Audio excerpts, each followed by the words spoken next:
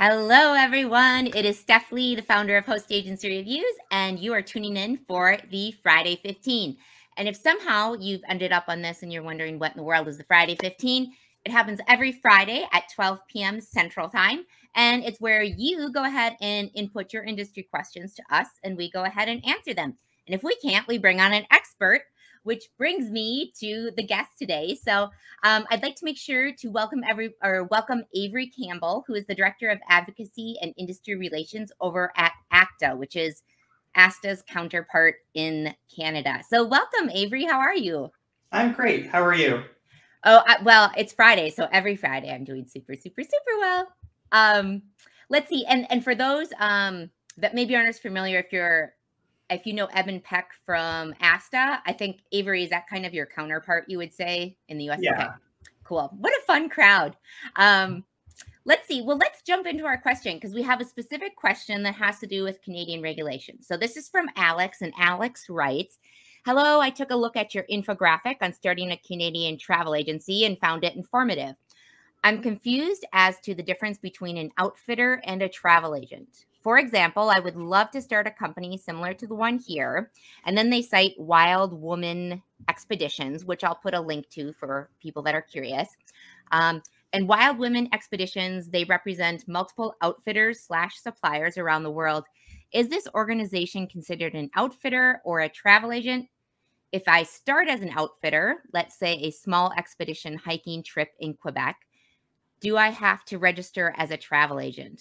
What happens if I partner with other outfitters around the world under my supplier brand? Do I have to register as an agency?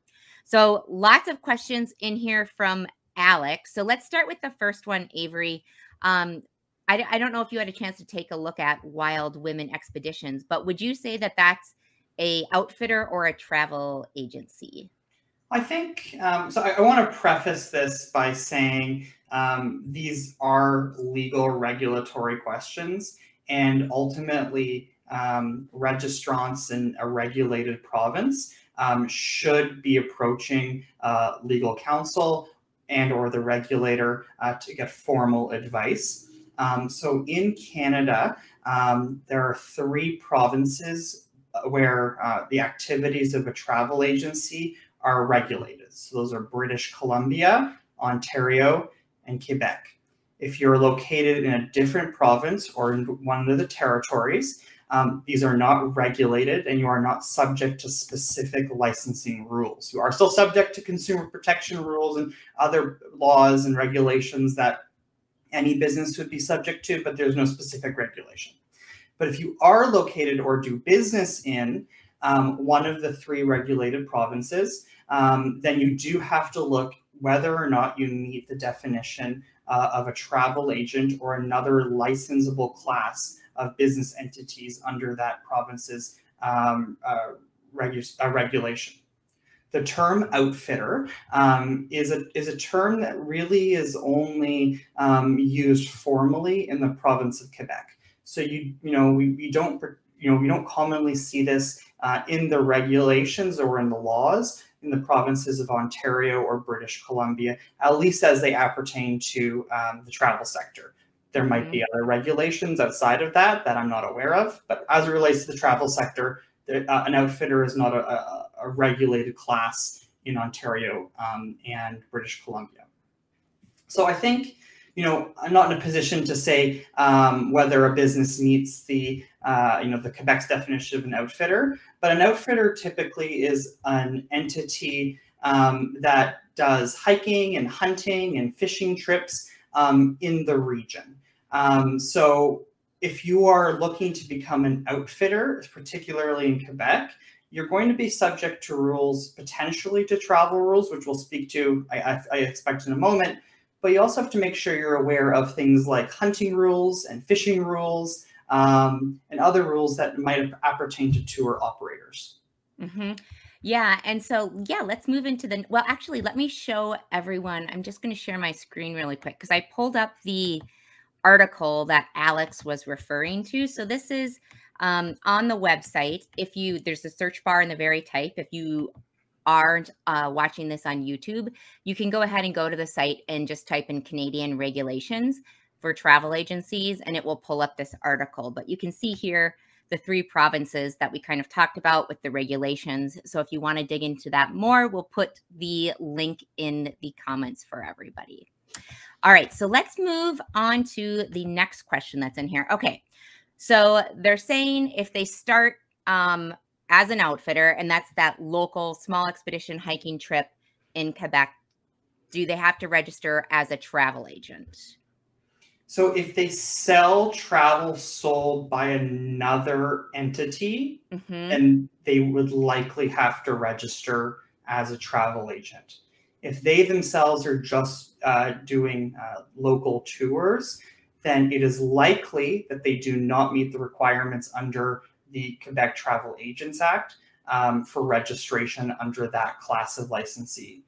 However, there may be other classes or regulations that apply to outfitters that are not really in the wheelhouse of the travel agency sector, that any business, a potential outfitter business should consult with legal counsel to understand what their obligations might be in other aspects of the regulatory system. So if they were working, like if they worked with a local outfitter and were doing like canoe trips or something, and some fishing along the way, and they hired some fishing guides, would that be like reselling? Would they be considered a travel advisor then, because they're reselling like the product that of like the fisher guide and the outfitter? Or does that make sense? Yeah, so if they start contracting other travel entities to then and then essentially they're reselling the services of other travel entities to customers, they may very well fall under the licensee regulations in the province. So it just kind of depends on who they're contracting with and if they're considered a travel entity. Exactly. Okay, so one more question from Alex here. What happens if I partner with other outfitters around the world under my supplier brand? Do I have to register as a travel agency? So it really comes down to the question of, are you selling travel services by others? There are other things that you need to look into the Quebec travel regulations, but I would strongly caution that if you are a business and you're going to sell the services of other travel businesses, you very well may be subject to travel agent regulations. Yeah, I think that makes a lot of sense. Well, Alex, we hope that answers your question. And Avery, thank you so much for coming on. Normally we have, there's Orion in the back hanging out. We usually keep the co-host on for the whole time, but since Avery is very specific in what he does, the other questions don't have to do with Canadian regulations. So we'll say goodbye, but Avery, thank you so much for coming on. And if people want to get a hold of you or learn more about ACTA and join ACTA, which I would highly recommend if you're a Canadian advisor, especially with everything that's been happening with the pandemic, we need all the voices we can for the travel advisor community to be lobbying and advocating for us. So Avery, what's the best way to reach you or learn more about ACTA? You can reach me at any time at acampbell, so ACAMPBELL at acta.ca. You can visit our website, acta.ca, and you can go to our Contact Us, and you'll see phone numbers and the contact information for our membership managers and learn more about our organization. You can also follow the work that we're doing on social media, specifically Twitter and LinkedIn are great resources to follow our advocacy work in promoting the travel agent interests in Canada. Wonderful. Well, we will put those links in for everybody. And thank you again for joining us. Have a great weekend, Avery. Thank you. You too. Bye-bye. Bye-bye. All right, so let's move into our other questions. So our second question today comes from, this is anonymous. So they say, when you say travel agents can offer payment plans when a supplier doesn't, how is that done?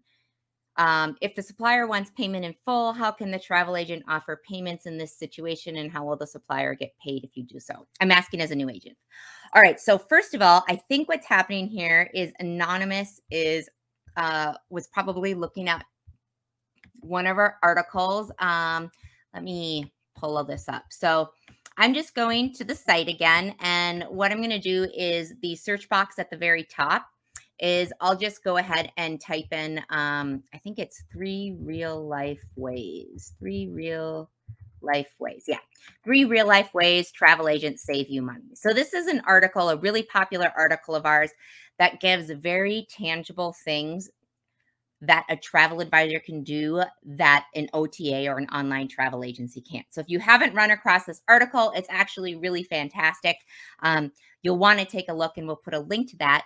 But essentially, one of the things that we talk about here that a travel advisor can do that gives them a leg up over these OTAs is that you can pay installments for your trips, for most of your trips, especially if you're doing packages and things like that.